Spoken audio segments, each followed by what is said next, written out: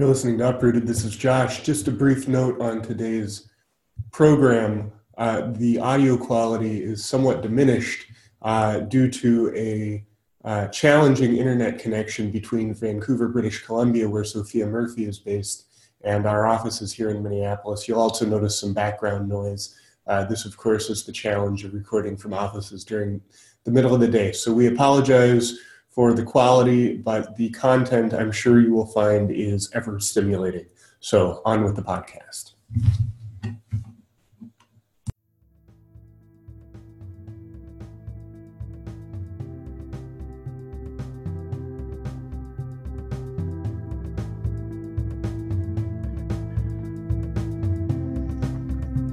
Welcome to Uprooted, the podcast from the Institute for Agriculture and Trade Policy.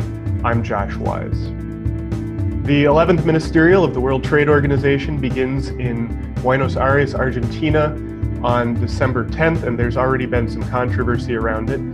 This podcast is going to start with talking about the basics of the World Trade Organization and how it works, and then talk more specifically about the upcoming ministerial. I'm joined by Sophia Murphy, who's a former staff member and current advisor to IATP, to talk about the WTO.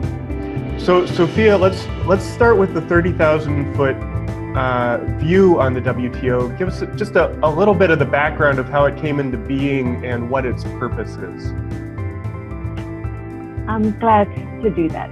So, the WTO is the World Trade Organization. It comes into being in 1995, and it takes over from the General Agreement on Tariffs and Trade, GATT, that had been in place since the end of the Second World War. And it is the institution that's charged with overseeing multilateral trade agreements. So those are the agreements that affect more or less every country. At this point, there are about 163 members to the World Trade Organization, and it covers more than 90% of world trade. I forget, might even be a higher percentage. So it's most of the trade that's happening is subject to these rules, which are agreed, like a UN organization might, among all of the member states.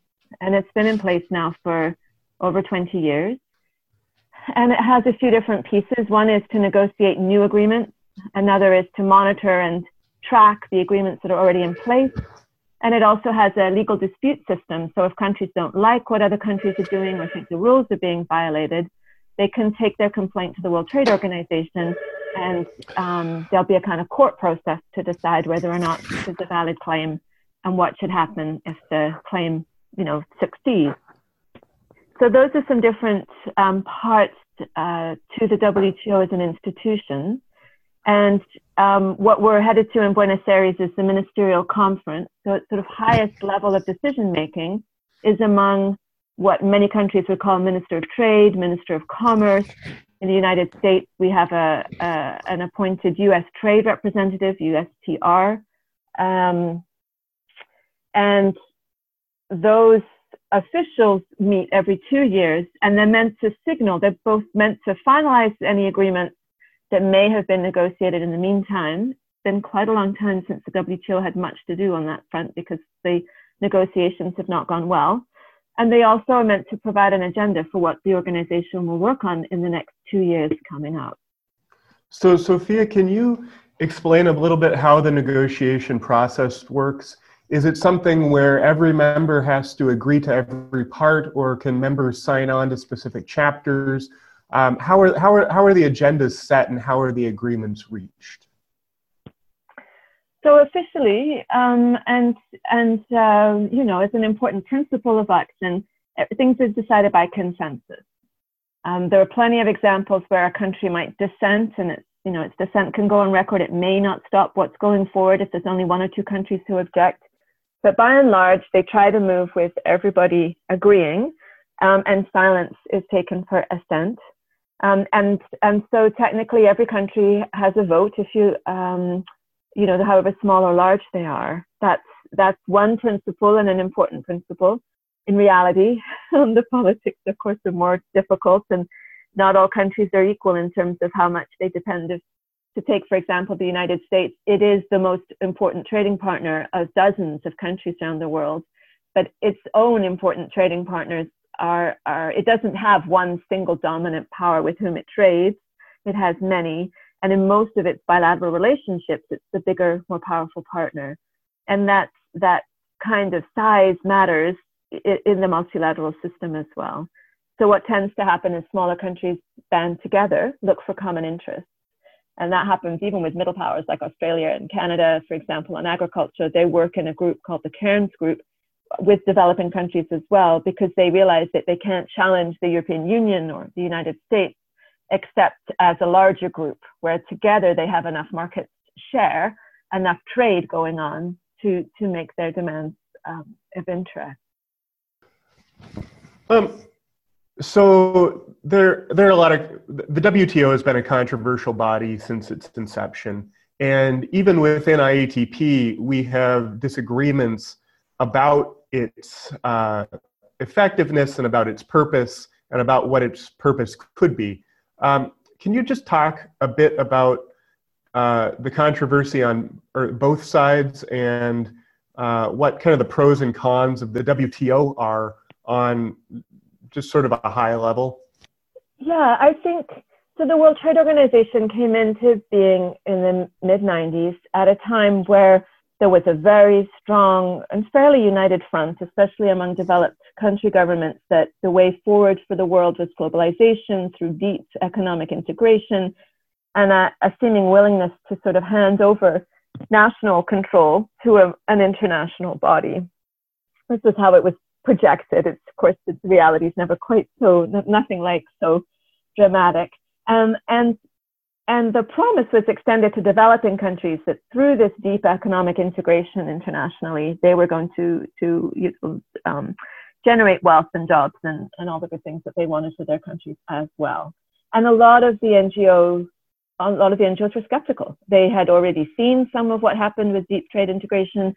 Developing countries had gone through 10 years of what was called structural adjustments, where they had to reorient their economies to a much more external focus. And it wasn't all bad, of course, but a lot of it was very destructive of industry in those countries, jobs, income generation, revenue generation for the government. And of course, the terms of trade were very unfair. There was still, the big economic trading powers had a lot of influence. And the World Trade Organization rules reflected that. They gave rich countries space to continue to do what they did that poor countries couldn't use because they didn't have the money or they didn't have already in place legislation that could precede a WTO commitment. For example, intellectual property rights, rich countries all had patent protection things in place to work with, but many developing countries didn't. And so they were just sort of obliged to take on a WTO standard, and that wasn't appropriate in many countries for their economies. So there's a lot of controversy at the outset, and a split, honestly, in civil society about whether you then engage and try and change the way the WTO works, or whether you reject the institution and say we don't want a multilateral trade body in such an unequal world. And I think that argument continues, the tension continues. By and large, IATP has been quite pragmatic about, it's there and we can say something, do something, make a difference. And we have, I think, made a difference, engaging especially with developing country governments and helping to shape a lot of the fights that are part of the negotiating proposals today, especially on how developing countries can better support sustainable agriculture for themselves and food security for their people. So I want to get to IATP's objectives for the ministerial because you're going. But first, one of the big criticisms of the WTO and also of bilateral trade agreements is that they've really served to facilitate the objectives of multinational corporations above and beyond the objectives of individual countries. Can you talk a bit about how much influence multinational corporations have over the process and just sort of where the World Trade Organization is at now, as opposed to, let's say, in 1999 in the Battle of Seattle, when the negotiations were effectively shut down by protests over that very concern? So The WTO deals with international trade. The dominant actors, if you like, in that trade are sort of by definition multinational companies. As a number of sectors have become more consolidated, this is really true in agriculture, agricultural inputs like seeds, tractors, and fertilizer, and also in grain trading, which has never been competitive and is much less so now. Then you see the same companies are present in many, many, many countries, and therefore part of many countries negotiating positions on trade and pushing not just at the World Trade Organization, which is a little bit the backstop, and you could almost think of it like the constitutional framework for trade. And then within that, you get often more aggressive, certainly more in-depth agreements that arise that are bilateral or regional between different members. And those are not part of the WTO, but they have to work within a WTO accepted framework. And the transnationals are often actually more in those regional bilateral things, pushing for something deeper. At the WTO, they can't get a lot because you've got to get 160 countries to agree to the change. And on the whole, countries are by instinct more protectionist than they are liberalizers, never mind all the rhetoric. Other countries want everyone else to liberalize, but not to liberalize at home. And so the influence of the transnationals is that they have for a long time kind of set the idea of what you should want. They define the should, the ambition, but they don't necessarily get what they want as an outcome. The two big exceptions have been on intellectual property, where a concerted push, especially by the pharmaceutical industry, really ratcheted up the protection afforded transnationals who are involved in medicine and drug research. And another area would be on services, where that's not been part of the trade system historically. It's not covered by the General Agreement on Tariffs and Trade. So they got this General Agreement on Trade and Services, which was quite weak in the initial round that founded the WTO in the mid-90s, and they've been pushing ever since as a sector with the transnationals in the lead. But they've also often gone to the regional agreements, the Trans-Pacific Partnership, those other places where they see more scope to push their agenda. It's a little bit harder for them in the multilateral context. And in terms of formally, they don't have status formally. No non-governmental organization has any formal status. So unlike some parts of the United Nations, if you're not a government, you don't sit in the room while the talks are going on. So the ministerials happen every 2 years, and this year's ministerial is in Buenos Aires, Argentina. Can you talk a bit about what's expected to happen at the ministerial and what some of the hot topics are going in? Yeah, so I guess at the moment, because the Trump administration has been so belligerent about not wanting to work in a multilateral way, but more in a bilateral way where the US is sort of guaranteed its interests. You know, this isn't really politically possible, but the rhetoric makes it quite difficult. It's hard to know exactly what will happen. But the overriding thing going in is that many of the members of the World Trade Organization are anxious about what the US might do. The US is not really engaging in the negotiations, and where it does, it's mostly complaining and looking for things to change, some of them very fundamental. So, for example, it's now the Trump administration dislikes the way that disputes are heard. I mentioned the dispute settlement body as one of the pieces of the World Trade Organization. The US is refusing to appoint new justices to that system, which is effectively crippling the ability of the WTO to hear legal disputes. And they're kind of holding that hostage while they ask for changes, because they don't want any kind of panel in place that they don't win, which of course isn't really going to work if you have a court and a guaranteed outcome that's always in one country's favor. So that's very serious, because the working of the organization depends on it having this legal capacity. The US has also just last week said it won't join a shared declaration. Normally out of a ministerial, you'd hope, the big hope would be for new agreements on issues. Nobody now hopes that for Buenos Aires. Secondly, you hope for some sort of ministerial declaration that at least says we've moved a bit on this and we expect to see the other issue, dealt with in the next year. these statements start usually with a reaffirmation and a commitment to multilateral trade. The US is not signing on for that at the moment. And it starts with a commitment to the development of poorer members, so that, that whatever the agreement is, it should be in the interest of the smaller, less rich countries of the world. The US, again, is not willing at this point to sign this kind of very, very general principled stand. So in terms of outcome for Buenos Aires, nobody really knows is the answer. There are plenty of substantive issues. There's conversations on electronic commerce, conversations on the management of data, privacy. There's all of those issues to do with the knowledge economy. There's conversations on agriculture, 20 years on and still hard fought, to do with public stock holding and food security programs, to do with whether or not you should be able to tax food that's destined for food aid. There's a serious fisheries subsidies, the continuing problem of rich countries subsidizing the destruction of ocean fisheries.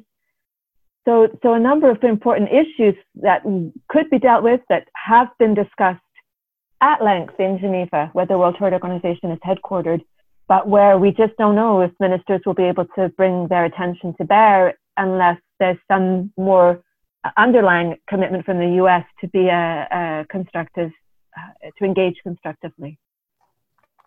So you'll be there at the ministerial, and IATP has a couple of objectives to be disseminating information to the delegates and the negotiators. What is our message going in, and what are you going to be doing at the round? So the big message, and there's the reason for going, is partly to say, we need multilateral conversations about this. IATP has long time been a critic of many of the rules that are in place at the WTO, but we are committed to this being an international multilateral conversation, and committed to many of the sort of written objectives of the WTO, if not the practiced objectives, around space for developing countries and ensuring that the outcomes are fair for all. So I guess you could say, on principle, we think the WTO matters, even as we are critical of much of its function and substance. More specifically, IATP has tracked the dumping of commodities produced in the United States and sold on international markets for probably 25 to 30 years now, since before the WTO was created. And those dumping numbers, we look at 5 agricultural commodities: wheat, cotton, rice, corn, and soy. And we look at what it costs to get it to the farm gates in the US, and then what it's sold for in the international market, and show the discrepancy in those prices. So we're still very concerned that that issue has not been resolved and continues to plague commodity markets, destabilizing them and reducing prices for poorer farmers in other countries. And we have new work on that. Just to jump in real quick and clarify what we're talking about here. We're talking about the U.S. selling commodities on the export market, or U.S. companies selling commodities on the export market at less than the cost of production, which is ultimately driving farmers out of business in those countries. Yes, but it makes it, yes, that it drives farmers out of business. It undervalues also what it actually costs to produce. It has environmental effects, socioeconomic effects. And IATP analysis looks at why that happens in the US and what it leads to, but also in the WTO context, the fact that it makes other farmers and other traders elsewhere uncompetitive. Continue on with our further objectives. Yeah. And I'm sorry because it's long. Okay, so specifically we're looking at cotton, because cotton is one of the sharpest, it is an issue on the agenda. 4 of the world's poorest countries, Ivory Coast, Burkina Faso, Chad, and Mali, have for 15 years been trying to get the United States to change its cotton subsidy program to cease selling its cotton on world markets at less than cost of production prices. That has yet to happen. The US continues to spend a great deal of money on its cotton farmers to the detriment of some of the world's poorest people.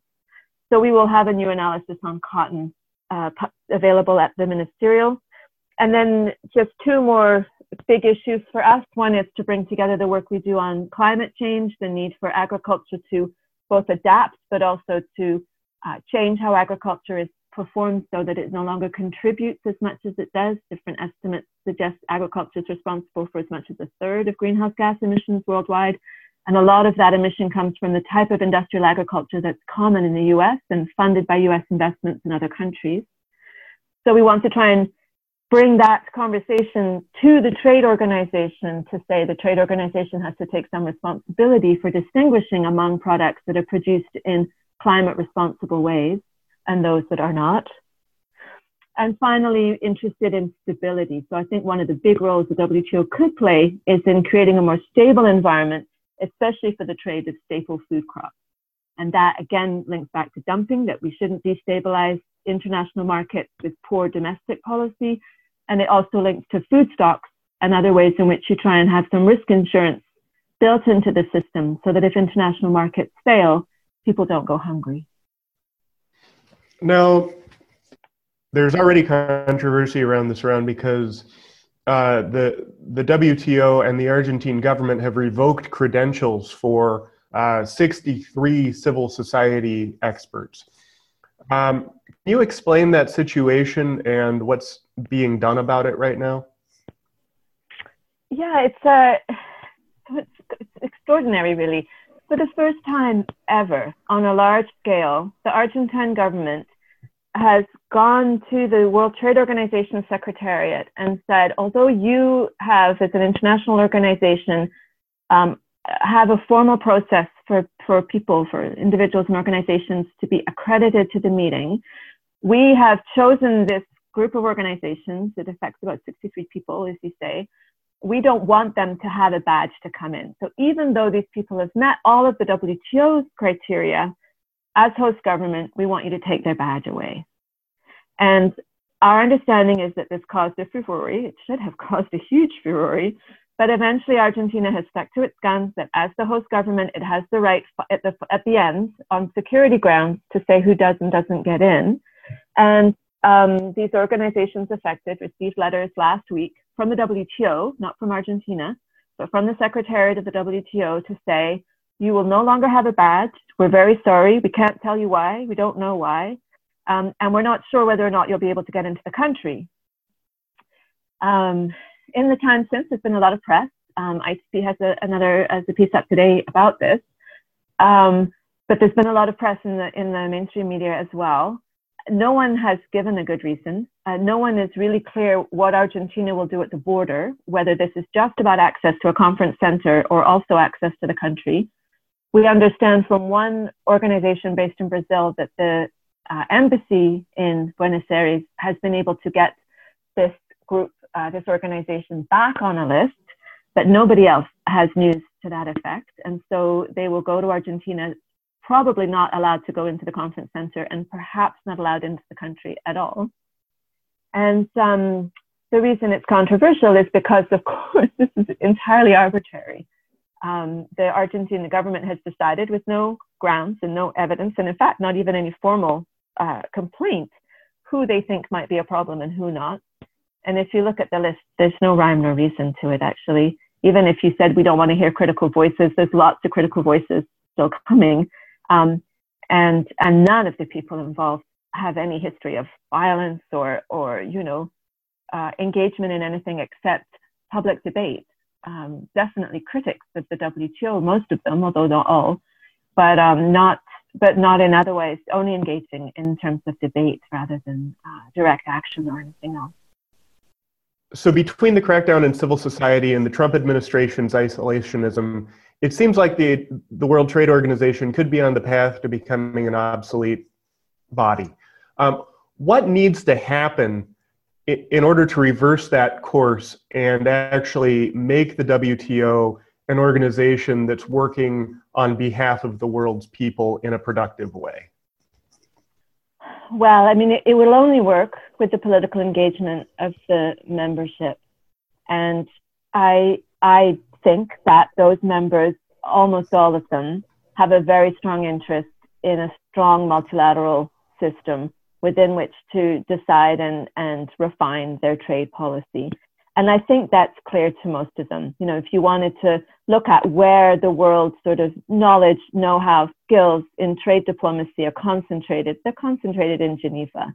That's not true for the United States, probably not true for Europe, but it's true for almost all of the rest of the countries in the world. But unless they have just one big trade partner, so some of the countries that deal mostly with India or Brazil, or, you know, in North America with the US, but for the most part, countries are interested in a multilateral system, and their engagement to trade means they want to get those rules right, so that then they can develop bilateral and other relationships on that basis. And I don't think it's an accident that there was a huge resurgence in bilateral negotiations once the WTO was established and this framework was extended to many more countries.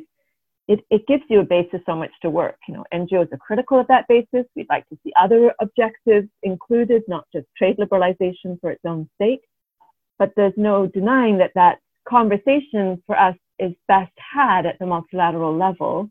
And I think a lot of countries recognize that. If you talk to the diplomats, they see it.